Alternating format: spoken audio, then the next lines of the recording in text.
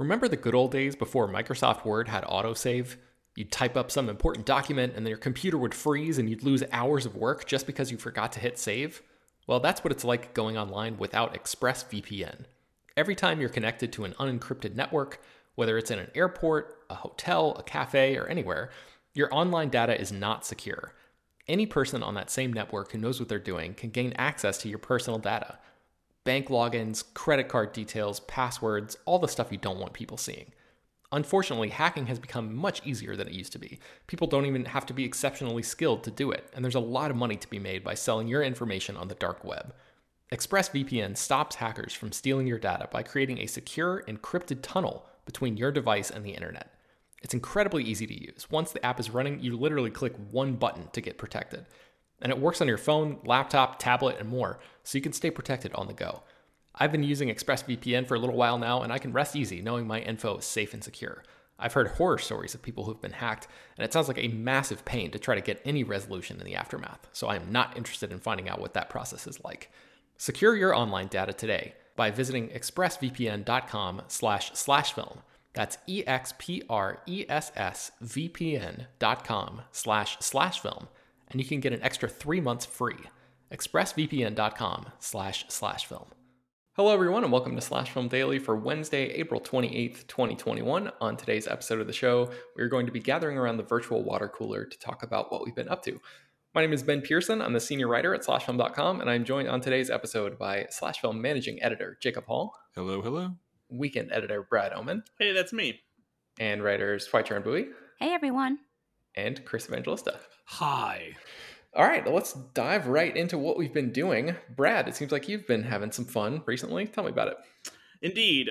So after getting my second shot and then waiting a couple weeks, I'm fully vaccinated, and so are some friends. And one of my buddies who I'd been playing video games with throughout the pandemic, along with some of our other friends who live nearby, we planned a LAN party, basically, where we all got together at my friend's house and set up a bunch of TVs and computer monitors with all of our systems and just played a bunch of video games and screwed around all weekend. Everything from Call of Duty to Super Smash Brothers on the Switch, some of the Jackbox party games that are really fun to play if you haven't played any of those. And it was just nice. It was a weekend that felt about as normal as it can be as we start to come back. It really felt good to get together with people in person again and just hang out and goof around. It was just generally a good time, and it gets me excited just for everything to kind of get back to normal, and hopefully more gatherings like this will be in the near future.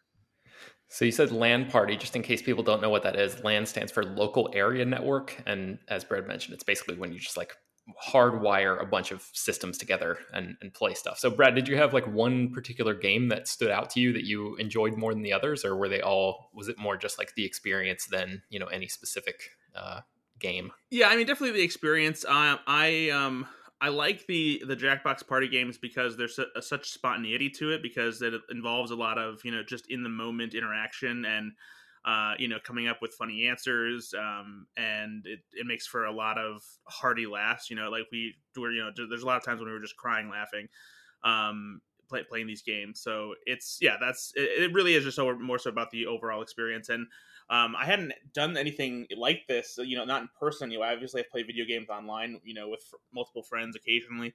But the last time that we had systems that were all kind of hooked up together was when I was in a dorm in my freshman year of college when Halo 2 came out. So it was just cool to get back and do something like this. Oh yes, I remember those days well. Well, today is actually the 2-week mark from when I got my second dose, so I'm officially immunized, I guess, or whatever the term is. So I'm looking forward to Inoculated. Inoculated. There you go. I look forward to having dinner with my parents inside instead of having to eat on porches and stuff like that at a distance. So that's basically what I've been doing, which is not much of anything. But Jacob, it seems like you've been keeping very busy recently. I'm planning a game of Twilight Imperium, which is one of the best board games ever designed, but it's also a game that typically takes 10 to 12 hours to play, especially when you play with 8 players like I have been. And this weekend marks a point where almost everybody in my gaming group, my regulars, are all 2 weeks past vaccination, their final shots, and we decided this is the time to do it. So I've been planning for a month. We've been orchestrating this, and it's been, me sending out, the rule book and tutorials and video stuff online so you can be prepared. It's essentially a space opera war game where everybody plays an alien race, and you essentially fight for control of the galaxy. It's not like Risk, though, and that's just, lots of random dice rolling and simple tactics. It's the kind of game that also simulates trade and negotiation and politics, and there are 1,000 moving pieces on it. And it's the kind of game where you play it and you love and hate everybody in the room with you, because there's so much backstabbing, so much alliance making. It is such a great time, and it's the kind of game that really, for me, symbolizes what tabletop gaming is, which is everybody comes together and you have to be in the same room. You meet each other's eyes and you just laugh and scream and yell and argue, and it's the ultimate social experience. And I'm looking forward to being in a room with 7 people for 12 hours playing War.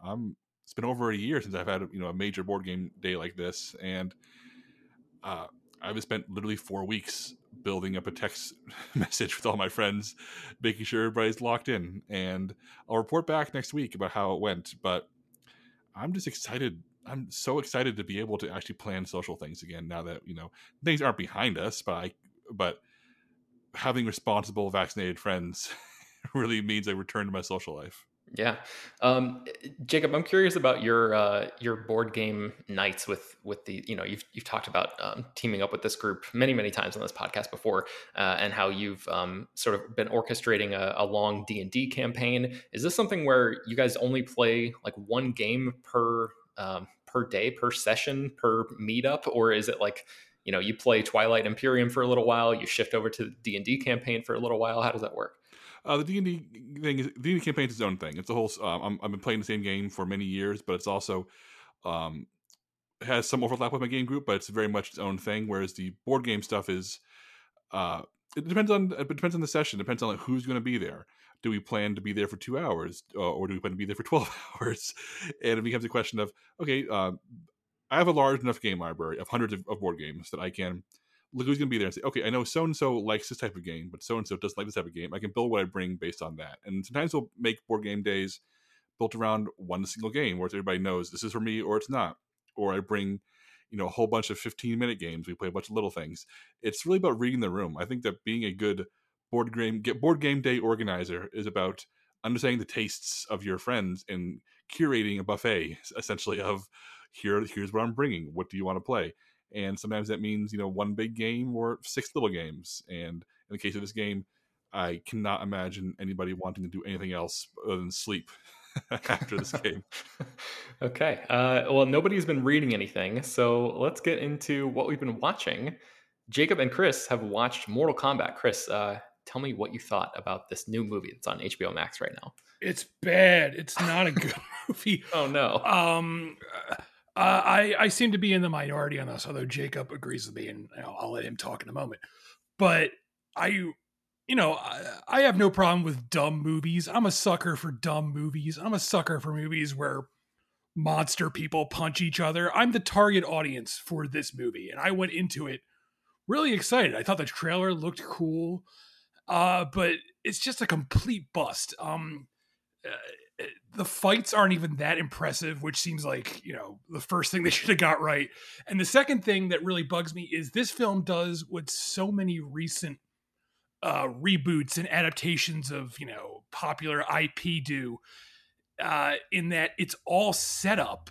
It's like a prequel movie, and Hollywood keeps doing this and they're not stopping. Like, I think like the upcoming Uncharted movie is a prequel movie where it's like, this is how they became whatever. I don't know what Uncharted's about. This is how they became Uncharted. But it's like Uncharted. Yeah, but it's like, stop it. No one gives a shit about how they became the things they are. Just show us, it's that Patton Oswalt joke where, I don't care how the thing, I forget what the joke is, but where he's about the Star Wars prequels, where it's like, I don't care where the things I love came from. I just love the things I love. And it's like, I don't need a movie that explains where Mortal Kombat comes from. Just give me the Mortal Kombat. Like, they don't even get to the tournament, which is like, the the thing that a lot of the games is about, you know, the big fighting tournament. This whole movie is all fucking set up, and at the end it's like, wink wink, you know what you really wanted, we'll give you that in the sequel. And it's like, well, what if they never make the sequel? Just get the first movie right. I know everyone wants franchises and sequels and so on, and that's fine. But please, for the love of God, get the first fucking movie right, and then we can talk about sequels. It's infuriating. Anyway, Jacob, what did you think? Yeah, this is a very bad movie, and I don't want to make this about people who liked it, because if you liked it, that's fine. It's just that I feel like so much of the reaction to it was, what did you expect? It's silly, it's dumb, it's Mortal Kombat, to which I respond, I've played a lot of Mortal Kombat games, and especially ones in recent years, have much better stories and significantly better character work than this, which is saying a lot considering how these games started off just, you know, a mishmash of things. They've really grown their mythology and their character roster into something that is really silly, but also really fun, and maybe not complex, but interesting at least. It's this blend of fantasy, martial arts, and horror that really works. And the Mortal Kombat world has gotten so much fun in addition to being, you know, a fun video game. I felt compelled to write about this. I wrote 2,000 words breaking down why I think Mortal Kombat is a bad movie. And you can find that on slashfilm.com. But it's not that it's just boringly staged and looks cheap and takes place in like 3 locations. The fact that they have like, I think that the fights really aren't staged well. It's the fact that it really does not understand the appeal of Mortal Kombat. I'm going to get into the weeds here, and I apologize, but it's like, one of the big reveals in the movie is that everybody who has to fight for Mortal Kombat is destined to do it. They have a strange birthmark shaped like the Mortal Kombat logo. And if you have that birthmark, you have access to a magical power if you unlock through training.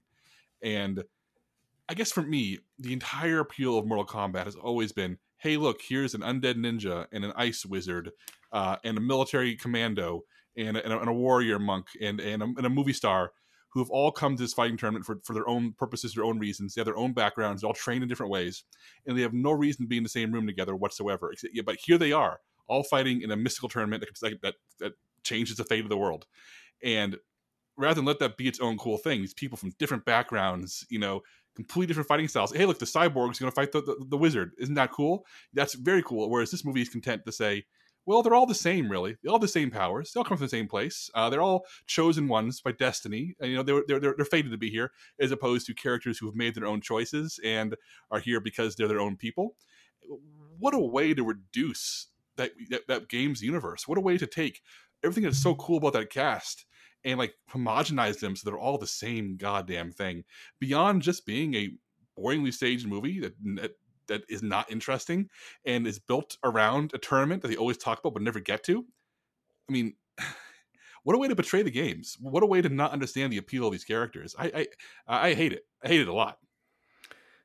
Yeah, I mean, listening, I have not seen Mortal Kombat yet, but listening to this, it reminds me of like the, you know, one of the fatal flaws of the Amazing Spider-Man series, where it like turns Peter Parker into, you know, this destined figure instead of just, you know, a random guy who happened to get bit by this spider. There's like, you know, all this like one mythology that's can we please stop having chosen one movies? I know it's like an ancient form of storytelling and so on, but I would love for like a year where I don't see a single fucking Hollywood movie where there's at least a chosen one character. It's like, give it a fucking rest. Oh my God. All right.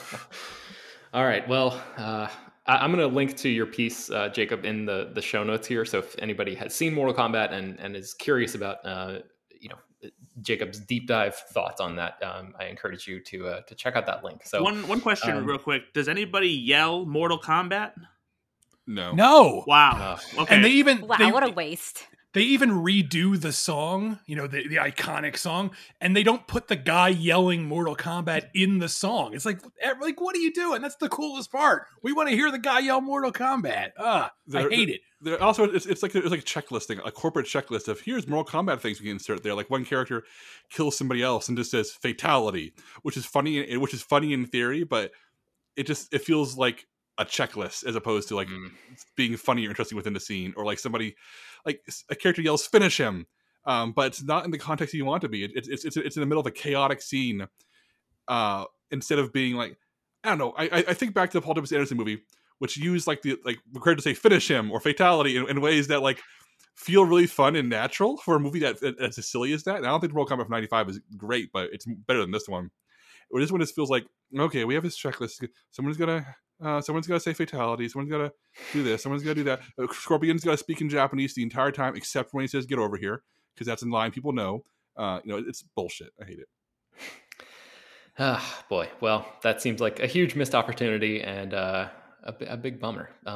Also, Jacob, I think you said Paul Thomas Anderson instead of Paul W.S. Anderson. Paul W.S. Anderson. But I would love to see Paul Thomas Anderson's Mortal Kombat. Oh, I wonder please. if somebody's done that on YouTube, if somebody's done like a sort of a fake in the style of type of fan video. I would love to see something like that. All right, so let's go to what I've been watching. Jacob, you spent some time talking with the director of a new show on Hulu called Sasquatch. And after listening to your interview with that director and hearing you talk about the show, my wife and I watched this series last Saturday. It's 3 episodes on Hulu right now. And we tore through this entire thing in one afternoon because we were just like, give me more of this. Like it is great. I love it so much. It is, everything that I love about true crime sort of mystery storytelling. It is, it has like a. I hesitate to go too far into it because Jacob, you've done such a good job talking about it already. But just the very, very basic layout of the show is that it's about this journalist who worked on a weed farm in Northern California many, many years ago in 1993 and heard this story about a Bigfoot that supposedly murdered 3 people, nearby. And now, all these years later, this journalist tries to figure out what the truth is behind that story and solve that triple homicide. And it is just a fascinating collision of this sort of like weird mythology and the unsettling nature of being alone in the woods and the drug culture, the cannabis culture of Northern California, and why that particular part of the planet is like ideal for growing, and the dangers that that can sort of pop up around that, and how the government tried to get involved, and how these people, some people are just trying to make a living while others are more of a danger to the community around them. I mean, it's all of this kind of like deep dive stuff based on just like whispers and rumors, and this person really just trying to, brush all of the nonsense aside and get to the core of the truth of what actually happened here. And it's just completely engrossing and totally fascinating. And only 3 episodes, which is great. I think the entire series runs something like just over 2 hours. So it's not a huge commitment, but it is like, this is we often on this podcast talk about how true crime shows outlive their welcome. They stretch out to 6 or 8 episodes when they definitely could have, tightened things up a lot. And this is like one of the perfect examples of a show that knows how to get in, get out, and tell its story efficiently and effectively. And it's very, very good. It's called Sasquatch. It's on Hulu right now. So I would encourage anybody to check that out if they're interested in true crime stuff and Bigfoot. I also watched California Split. Has anybody else here seen this movie? Do you guys know California Split at all? Okay, nobody. It's shaming us all, Ben. Shaming us all. Well, I'd never seen it either. It's directed by Robert Altman. It came out in 1974, and it is a gambling movie starring Elliot Gould and George Segal, or Segal, Segal. I've seen this person in many things, but it's pronounced Steven Seagal. You're right. I'm mispronouncing the first name. Man, Elliot Gould and Steven Seagal. What a pairing that would be. But basically, this movie is it's a very shaggy movie about these 2 gamblers, these guys who are just addicted to playing poker and just gambling on pretty much any game they can get their hands on. Just sort of like bumming around Southern California. They go to Reno at one point, and it's a very loose, like I said, sort of shaggy movie. But it is Vulture at one point called it the greatest film about gambling ever made, and it is a very, very good gambling movie. It's also a great sort of buddy movie. These 2 guys, Gould in particular, is just like magnetic in this movie. He is unreal to watch, and it also serves as in the same way that like people say that The Rock is sort of a sequel, like a quasi sequel to the James Bond movies, or Enemy of the State is sort of a quasi sequel to The Conversation. I sort of feel like the Ocean's 11 or the Ocean's trilogy could be sort of a quasi sequel to California Split, because it's Elliot Gould just gambling and being, this sort of like terrible, drunken gambler who just loses all of his money at all times and is like addicted to the high of being around the tables. And then, you could theoretically pick up all those years later with him sort of getting involved with Danny Ocean's crew. So if you watch it, with through that lens, it sort of adds a humorous little extra note to things. But I enjoyed this movie a lot. So and reading about the ending, the planned ending that they have, I'm not going to give away what actually happens at the end of this movie, but I encourage you, if you do watch this, read up a little bit about what they were planning to do with the ending, because it is very different, and I would argue way worse than what they actually settled on. So it's called California Split. It is streaming on the Criterion channel right now. And then I also watched a movie called The Lady Eve, which is also streaming on the Criterion channel. This one stars Barbara Stanwyck and Henry Fonda. It's directed by Preston Sturges. Came out in 1941. Has anybody here seen this one? You guys know The Lady Eve at all? This feels like an HT movie. I might have seen this. I don't think no, actually I haven't. I've heard of it. I don't think I've seen it though.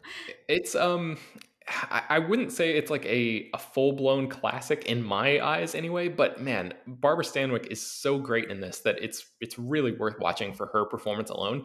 I'm sort of embarrassed to say that the only other Barbara Stanwyck movie that I've seen is Double Indemnity, which is like one of my favorite movies of all time. Just a really terrific noir from 1944. Watch Stella Dallas, because she is excellent in that as well. Okay. Yeah, this, seeing her in this, I was like, holy crap, I need to expand my my horizons in terms of Barbara Stanwyck movies, because she is like the powerhouse at the center of the story. So the basic premise of this is she and her dad are on an ocean liner, and they play a couple of con artists, and Henry Fonda is this scientist who is also the heir to a brewing company, like a beer factory, basically. And he's like super rich, and Stanwyck and her father are trying to swindle Fonda's character out of all of his money. And so she pretends to fall in love with him, and then actually does fall for him. And then, sort of chaos ensues from there. So it's a pretty, simple concept, but I thought the execution was pretty good, except for the ending. It sort of falls apart a little bit at the end. But man, like I said, Stanwyck is just, she's so piercing in Double Indemnity, and it's a completely different different shade of performance. This movie is referred to as a screwball comedy. I would not say that it's in the same category as, Bringing Up Baby or any of those type of like more classic screwball comedies, but you can see the DNA there a little bit. But she is just, you can't take your eyes off her, and she's very good. And Henry Fonda is good too. I mean, he's like always solid, and he's more of a sort of a lunk-headed, like gee whiz, aw shucks type of character in this one. So The Lady Eve, it's on Criterion channel if you want to check that out. And then finally, I just wanted to give a quick shout out to the Harley Quinn animated series. I know we've talked about that show on this podcast before. I've heard very good things about the show for years, and I've had it in my HBO Max queue for a long time. And I finally just decided to check that out. And I've watched the first 5 episodes and love it so far. It's so funny. Jacob, I think I remember you saying when you watched it, it was like your favorite DC property since The Dark Knight, if I remember correctly. Yeah, it is absolutely my favorite piece of DC media since 2008, which I think says a lot. Yeah, and I'm struggling. I mean, I've only seen the first 5 episodes, so I don't know if I could go quite that far yet, but it is certainly on that track for me. And it's just so funny. And if you've seen all of the DC movies, you don't even have to be like a huge fan of them, but if you've seen them and have like a basic knowledge of some of these characters, this show just works so well. The decisions that they make, the sort of versions of these characters, the iterations of these characters, like Commissioner Gordon shows up in the first episode, and he is just haggard as all hell and like completely losing it on the roof of the Gotham police department, and Batman has to like reel him back in during this interrogation because he's like losing his mind, and you can tell that he just lives in this heightened world at all times, and he's just this normal guy who's like completely gone insane by living in this world where supervillains are running around left and right. And it's just a very funny portrayal of Commissioner Gordon.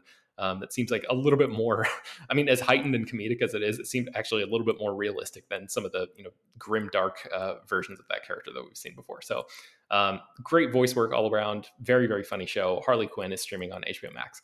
Jacob, what have you been watching? I watched all episodes of Haunted Latin America, the Netflix spinoff of their very trashy and incredibly enjoyable show, Haunted. I spoke about the core show on this podcast a long time ago, and it's my absolute guilty pleasure show. I love it to death. It's one of two things. It's either people gather in a room with their friends and family and tell the true story of the time they lived in a haunted house or chased by a demon or had a supernatural experience, while really, really well-made, well-shot, atmospheric, and creepy reenactments play out as they speak. So it's either that, or it's all completely scripted and everything's completely fake. But either way, I find it so entertaining and so fun to watch. And the Latin American version is what it is. It's more episodes, but filmed with people from Mexico, South America, Central America. And it has the exact same production qualities, the exact same tone, exact same pace to it, except it has subtitles. And season 3 of Haunted premieres next month. And I think this show is so much fun. It's on the verge of being exploitative if it is real. These people really are gathering together and sharing stories that they believe to be true. And then their traumatic experiences, whether real or imagined by them, are being recreated in like Conjuring-esque reenactments. I can't say it's all in good taste, but I will say I think this is one of the absolute best, horror supernatural reenactment shows out there. Chris, I know you've seen the core show. Have you watched the Latin American version yet? I watched the first episode and then I haven't continued with it, but yeah, I love the original one, or the main one, whatever you want to call it. Like you, I don't know how legit it is. Like I remember in the American one, there's one episode where someone talks about like living in this like house where their father is like constantly killing people and like nothing came of it. And I was like, I don't know how real this is or not, but real or not, it's a lot of fun and really stylish. And if you like haunted house stuff, you'll like this. Yeah. It's strange because there's episodes like that feel like they're completely bogus. Either they're completely scripted or the person telling them is an absolute liar. But then there are other episodes where one guy shares a story of a demonic encounter while he was at a essentially held prisoner at a gay conversion prison, more or less. He's a real journalist who's told the story in other reputable outlets. So I don't know what to believe. All I know is that Haunted is extremely entertaining. And if you like horror and like your horror with a little bit of trash, I find Haunted to be an absolute blast to watch, especially as maybe you watch a real movie and then it's not quite time to go to bed yet, so make yourself a drink and watch an episode of Haunted. That's kind of been my way with this show. And where can you watch it again, Jacob? Oh, this is a Netflix show. Okay. There are 2 seasons of the American one. The third one arrives mid next month, and there are 5 episodes of Haunted Latin America, which it kind of stuck up on me. It popped up, and I was.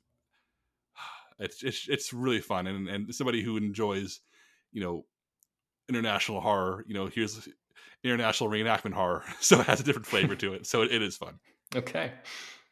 I also caught up late. I finally watched Promising Young Woman, a movie I've been putting off watching. I edited enough pieces about Promising Young Woman over the past 4 or 5 months that I feel like I had seen it already.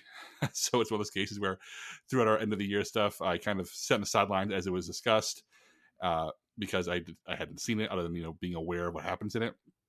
I can see why it's riled people up and why people love it or hate it or fall in between. It's a movie designed to get you talking, and there's stuff in here I love, stuff in here I don't love. But as a conversation starter, I can't think of a movie that feels more primed to get people actively engaging what they just watched than Promising Young Woman. So I'll say my wife really loved it. I just liked it. So I think maybe there's I think there's a lot of recognition for 51% of the population seeing this movie and getting more out of it. But yeah, I think Promising Woman, if you watch the Oscars and wondering why it won Best Original Screenplay, this is your chance. It's $5.99 rental on Amazon, which is where I watched it. Jacob, like you just laid out, you had a really unique experience of watching this, whereas, being that you were completely spoiled, and it feels like with the number of pieces that you edited about it, you almost knew like every aspect of the movie. So I'm just curious if there was anything about the execution or any plot stuff or any performance stuff or anything that sort of took you by surprise, given how much you knew about the movie going into it. I think that this is the weird part of being an editor sometimes, is the pieces that I edited and the conversation I heard made me think it was a far grimmer movie than it was tonally. And there are really dark moments in it, some bleak moments, but it's often played as extreme dark comedy. And I think Emerald Fennell, the writer-director, is very aware of this, and she really leans into how absurd Carey Mulligan's revenge scheme is, and treats it as, and as one of the most elaborate, implausible, but emotionally cathartic revenge schemes imaginable. And I think being taken off guard by the tone, realizing that I think it's asking you to laugh a lot more than I think people realize, made some of the more implausible and controversial moments ring better for me in a dark comedy context as opposed to a thriller or a drama context. Interesting. Okay. All right, Chris, let's go to you. You've watched one of my most anticipated movies of this entire year. What did you think about the movie that you watched? I'm not even going to say what it was. I'm going to wait for 5 seconds for you to announce what it is. I watched The Mitchells versus the Machines, which comes to Netflix this Friday. And this movie is fucking wonderful. Oh man. The reviews are already out and they're already really ecstatic. And this is one movie where I think you can believe the hype. It's just a very funny, sweet, meticulously crafted movie where the script is incredibly tight, and everything that happens in the movie is setting up something that's going to happen later. And I love scripts like that. And the animation style is just wonderful because it's like a blend of different styles, kind of somewhat similar to Into the Spider-Verse, but not quite. But this is one of those movies where the minute it was over, I was like, I want to watch that again. And we did. 2 days later, my wife and I rewatched it just because we both liked it so much. And it's just a really great movie. I can't praise this movie enough. It's funny. It's charming.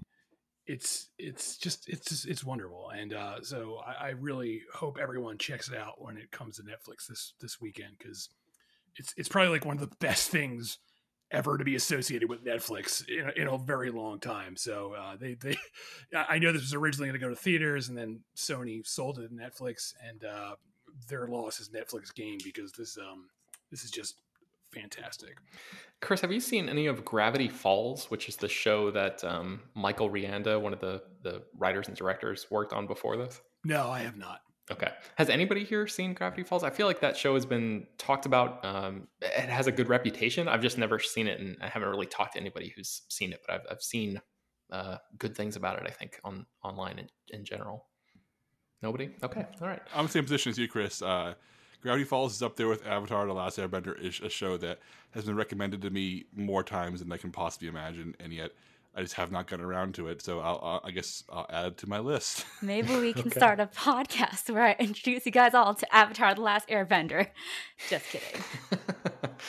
All right, Brad, let's go to you. What have you been watching? So this is something that I actually forgot to mention on last week's Water Cooler. And it's not indicative of the quality of the movie, because I really actually liked it a lot. And that's Nobody with Bob Odenkirk. I fall on the side with Jacob, that I just really love this movie, and how it fit in with like a John Wick style, but it had a different kind of world building to go along with it. I think Odenkirk is great in the role. The action is just as hard hitting as you expect and want it to be. And it's it's definitely a little more simple than I anticipated, but I didn't have a problem with that. I really enjoyed how breezy and hard hitting it was, and just everything that it brought to the table, including Christopher Lloyd coming in and having a fun part to play as Bob Odenkirk's character's dad. yeah, just a good action flick, and something that I watched this on VOD. I didn't go to the theater to see it because I wasn't past my full vaccination yet, but it's something that I, maybe I'll go out of my way to see in theaters just to throw some support behind it, because it's one of those movies that is worth checking out on the big screen. And it would be a fun return if you haven't been back to theaters yet and you're getting on the verge of being able to do that. So yeah, Nobody. It's good. Okay. What else, Brad? I just watched this special that aired on ABC a day or two ago. It's called 50 Years of Sunny Days. And it's this hour and a half. Basically, it's like a news special, but it plays like a documentary about Sesame Street and just the 50 years that it's been on the air. And I was worried that this might be something that kind of tread the same territory as Street Gang, How We Got to Sesame Street, the documentary that played Sundance earlier this year. But it chronicles Sesame Street in a much different way, whereas Street Gang looks at the origins and history of Sesame Street as to how it all came together and the talents behind it, and the development and creation of certain things, and just how it became the show that it is. This 50 Years of Sunny Days special actually digs into the impact that Sesame Street has had on families and society, and like what their goal is of trying to help educate kids and have the difficult conversations with them that sometimes parents don't even want to have, and can be hard to address in other programming because they're, worried more about ratings and selling toys and lunchboxes and all that stuff. And so it covers a wide swath of the various things that Sesame Street has done to be progressive and introduce kids and families to, concepts and things that they otherwise might not find in other shows. It ventures to South Africa, where it covers the version of Sesame Street down there called Takalani Sesame, and talks about the Muppet that was created to address the AIDS crisis. It talks to various families of different ethnicities and social backgrounds about what certain characters mean to them and how important they are, and how it helped them through tough times, and help their kids, understand things and like feel like they weren't alone. And it's one of those things that goes, just to further hit the idea of like, it's very important for people of all walks of life and backgrounds to see themselves represented in media, and how important it is to make them feel less alone and know that, they're not forgotten and they're not marginalized, that they're just as important as everybody else is. And of course, it's about Sesame Street, which, pretty much everybody has grown up and experienced at some point in their life. And so there's great vintage clips and just fascinating insights about it. And so I'm not aware of where it's streaming, because it aired on ABC and I recorded it through my DVR on YouTube TV. But since it's ABC, I wouldn't be surprised if it's on Hulu, or at the very least streaming through the ABC app or something like that. Okay. So I would try and seek it out. It's called 50 Years of Sunny Days, and it's very, very good. Man, Sesame Street, what a show, right? Like, is there anybody on Earth who hates Sesame Street? Like, I can't imagine that. It's Republicans. I was about to say, haven't conservatives tried to get it canceled several times? Yeah, there's actually a segment about how like there's certain clips from like Bill O'Reilly's show and stuff like that where they're talking about, it's like, stop trying to take our innocence away from our childhood and have these serious conversations with them. Just let them have fun. It's like, get fucked. Oh boy. All right. Well, HT, what have you been watching? I have been watching, or really obsessed with, Shadow and Bone, which is the new fantasy series from Netflix, developed by Eric Heiserer, the writer behind Arrival and Netflix's Bird Box, and based on the Grishaverse novels by Leigh Bardugo. And this is a show that has been on my radar for the not on my radar, but I've been kind of aware of it the past couple of weeks, because a lot of people I follow are really excited about this adaptation of this YA fantasy series. And I kind of rolled my eyes at that, because YA fantasy, I felt like, has been in a big rut ever since the heyday of The Hunger Games and Twilight. Even then, I wasn't really a big fan of those series. I remember reading the Hunger Games books, and while liking the story, I thought the writing was a little bit juvenile. And so I have my own mixed feelings about the YA genre, and how a lot of authors kind of lazily reuse the formula in a way that I think both underestimates its audience and kind of patronizes them in some ways. So kind of popped this on sort of on a whim. I heard a lot of good things from people who I trusted. And I also had like an hour to spare like on a Saturday night because probably too much information, but I like late night showers and I was waiting for my hair to dry and I was like, I'll just watch an episode of Shadow and Bone. And I end up, it was like 11:45 at night and like half an hour in, I sat up and was like, oh no, because I could feel the obsession setting in. And before I knew it, it was like 2 a.m. and I'd watched like 2 episodes. And so this is a series that is set in this fantasy world that is vaguely inspired by sort of Tsarist Russia, as well as other countries around that area.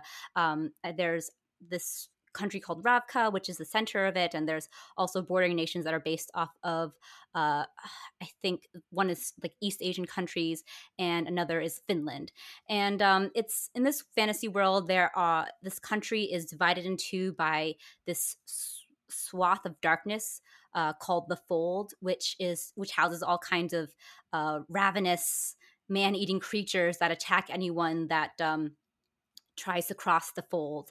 And this is a huge problem for this country because they are on war from either side, and whenever they try to cross the other side, they're beset upon by these creatures. And in this country, this is a subset of people who basically use magic called Grisha, who are able to like fight these monsters, and they have like various powers, like fire, whatever, and they're led by this general played by Ben Barnes, who is at his swoony best in this series and is basically the epitome of if evil, why so sexy? So at the center of the story is this young orphan who is half Shuhan, basically half Chinese, and is like deemed an outsider and discovers that she is this mythic sun summoner who has the ability to summon the sun and basically is prophesied to bring down the Fold and save the world, blah, blah, chosen one arc. But despite all the familiar elements of YA that this series has, the chosen one arc, the love triangle, the a division of people based off of sort of personality traits / powers, it's really, really, really good. And it handles these elements in a way that feel exciting and new and fresh. It doesn't feel like a lazy trope that they're falling back on. And it's essentially because the world that this show is in is so rich, and it kind of just throws you into the deep end. It doesn't really explain to you too much apart from like exposition at the beginning. And I really appreciate that. And the characters are a lot of fun because not only do we have the central protagonist, there's several other ones that is sort of like this found family unit that immediately has stolen my heart.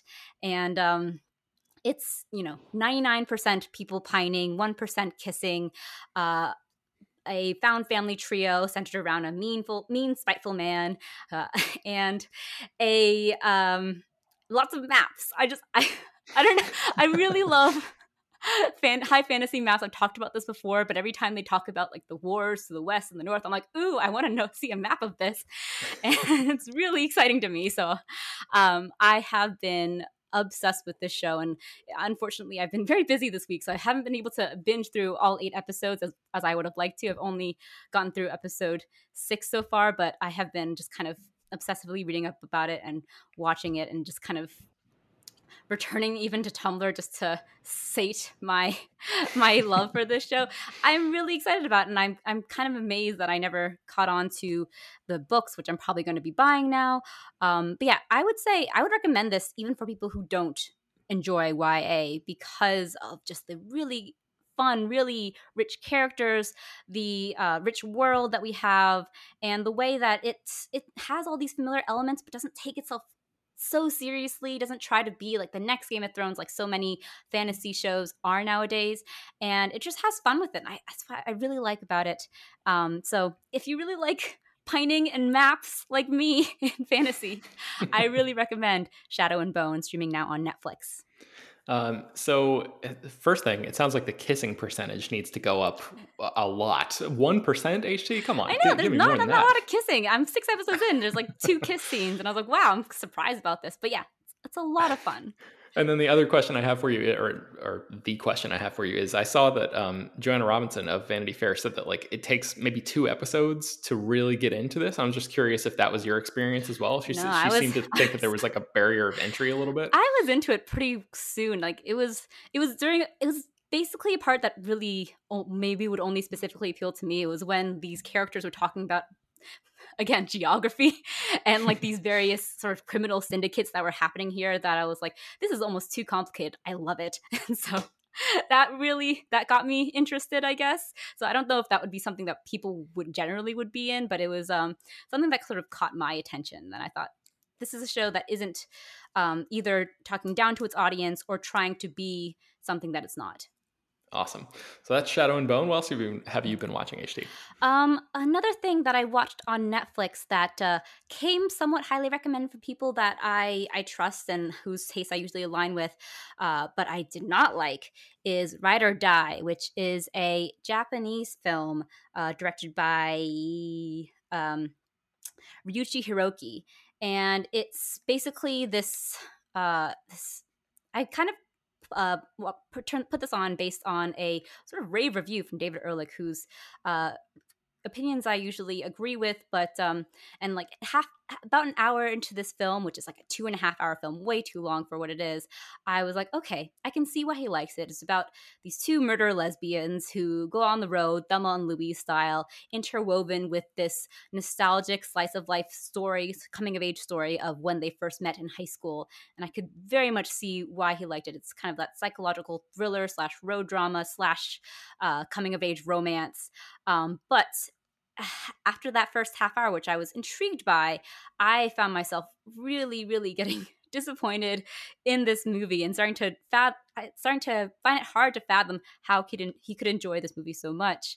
The characters are thin, the plot is meandering in a way that I'm sure is intentional, but felt to me like it was just completely just interminable in a way that I just did not find entertaining to watch, with the occasional graphic sex scene and the romance at the center of it. To call it toxic is generous. It's just a film that I found myself enjoying less and less as I watched on, and also a movie that is very clearly directed by a man. There's just some sex scenes that I found to be not even like gratuitous, but just unrealistic in a way that felt like very much like that sort of male director approach to it. And I found myself it almost made me lose my estimation of Ehrlich and his taste. I was like, wow, I kind of I'm disappointed in people who really like this film. And usually I don't talk about movies that I disliked on this podcast, but this was just one of those instances where I found myself really disappointed despite anticipating liking it a lot. And so I don't recommend watching Ride or Die on Netflix. All right. Do you have better luck with the other 2 things? I did have better luck. So Cliff Walkers, I got to watch, which is coming out this Friday in theaters. And that is the new film by Zhang Yimou, who is the director behind such wuxia films such as House of Flying Daggers and Hero. And this is his first foray into the spy genre. It's a film set in the puppet state of Manchukuo in the 1930s, and it follows these 4 communist special agents who return to China after being trained in the USSR and go on a secret mission to rescue either a war hero or another spy, a fellow agent, but they find themselves surrounded by double agents and dealing with a traitor in their midst. And it's this real,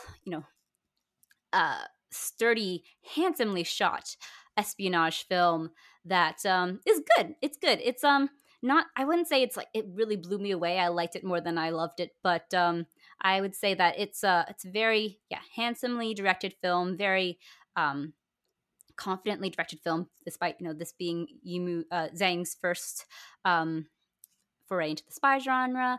But yeah, solid spy movie that is really beautiful. It's set in like this sort of very snowy, moody atmosphere, which adds to the entire paranoid Cold War thriller thing. I guess it's not Cold War, it's 1930s, but it has that sort of atmosphere. So that's Cliff Walkers, which is going to hit theaters this Friday. Cool. And then what else? And lastly, I watched Pulse for the first time, the Japanese horror film directed by Kiyoshi Kurosawa. And I'd heard a lot of good things about this. This is a movie that I hadn't checked out before because I am a big scaredy cat, especially of ghosts. And the first half hour of this is top tier Japanese techno horror ghost film. It's really that creeping dread that is a typical style of a lot of that early 2000s Japanese horror. Like Ringu, for example, it had that kind of grungy feel to it too, as well as mostly being about the dread and the suspense versus actual horror. But the imagery is fantastic, and I was so fascinated by the ghost scenes in this, in which it forgoes jump scares in favor of something much more slow and chilling and creeping. And there's one major scene with a ghost that could have been laughable if it weren't so terrifying. It was a fascinating way to shoot a ghost scene, because it's just this woman that was slowly walking up towards a man who was cowering in a corner and doing all of these sort of strange loose movements that could have looked very silly, but just was abjectly terrifying in a way that felt inhuman and eerie and unnatural. So that was really effective. Latter half was weird, and I want to know what Chris thinks about this, because I think he wrote about Pulse recently in his streaming column. Is the ending of Pulse kind of weird? I mean, first of all, I love this movie. It's one of my favorite horror movies. It's weird in the sense that the movie starts off being one thing and then turns into something completely different. But I love all of it. I just love how it's a very like lonely movie. Mm-hmm. It's a very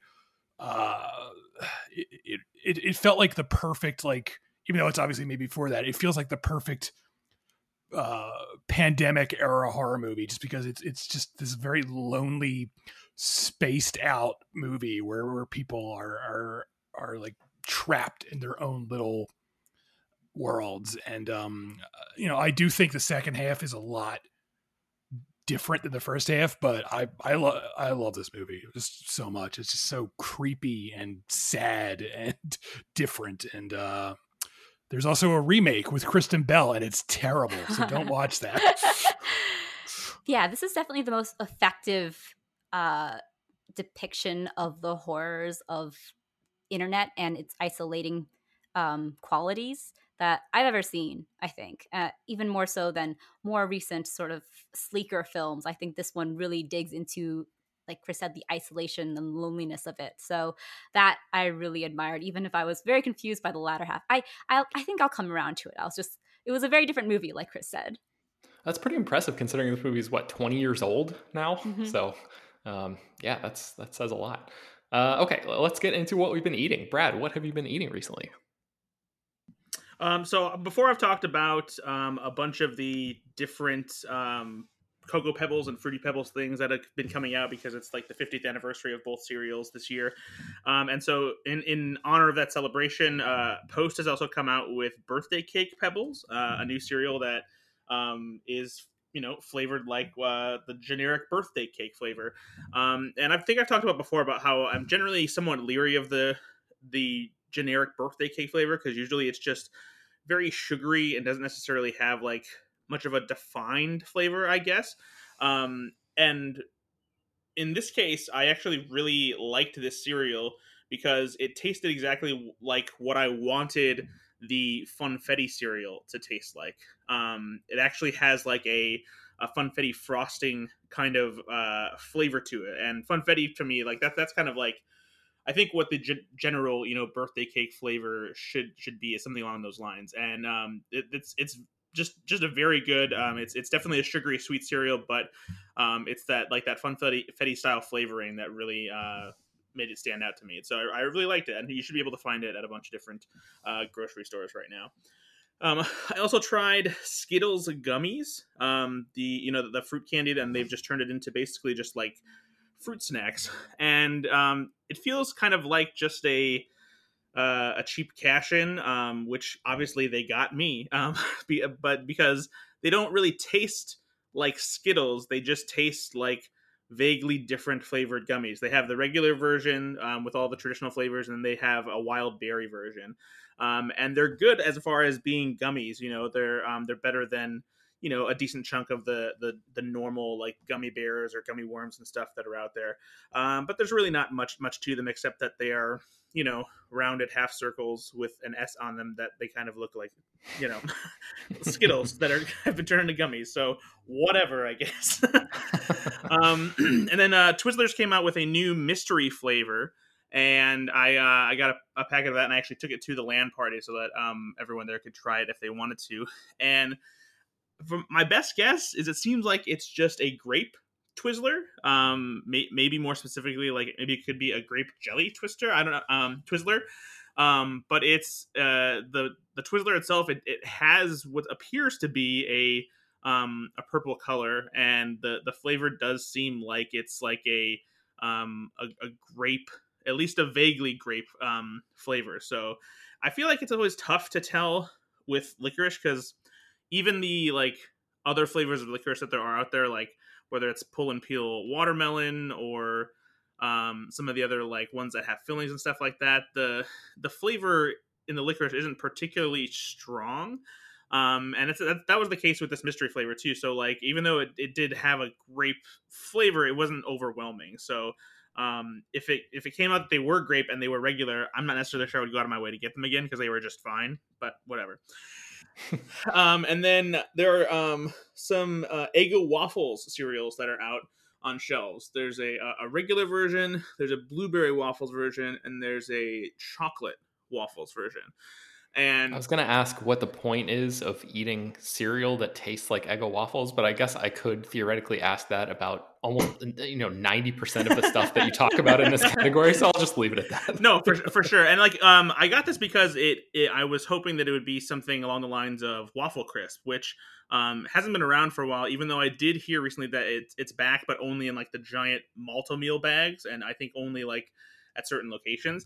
And it's not quite as good as Waffle Crisp. It doesn't have quite the same like crunch to it, and then the maple syrup waffle flavor isn't quite as prominent.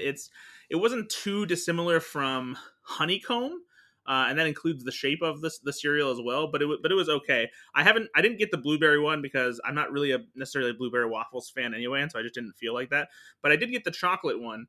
And the chocolate waffles one doesn't really taste anything like chocolate waffles, but it's a solid cocoa cereal along the lines of like a Cocoa Puffs, just in a different shape, I guess, and a slightly varying, intensity of chocolate flavor. So out of all of them, I would say the least traditional flavor, the chocolate waffles one, was the best one.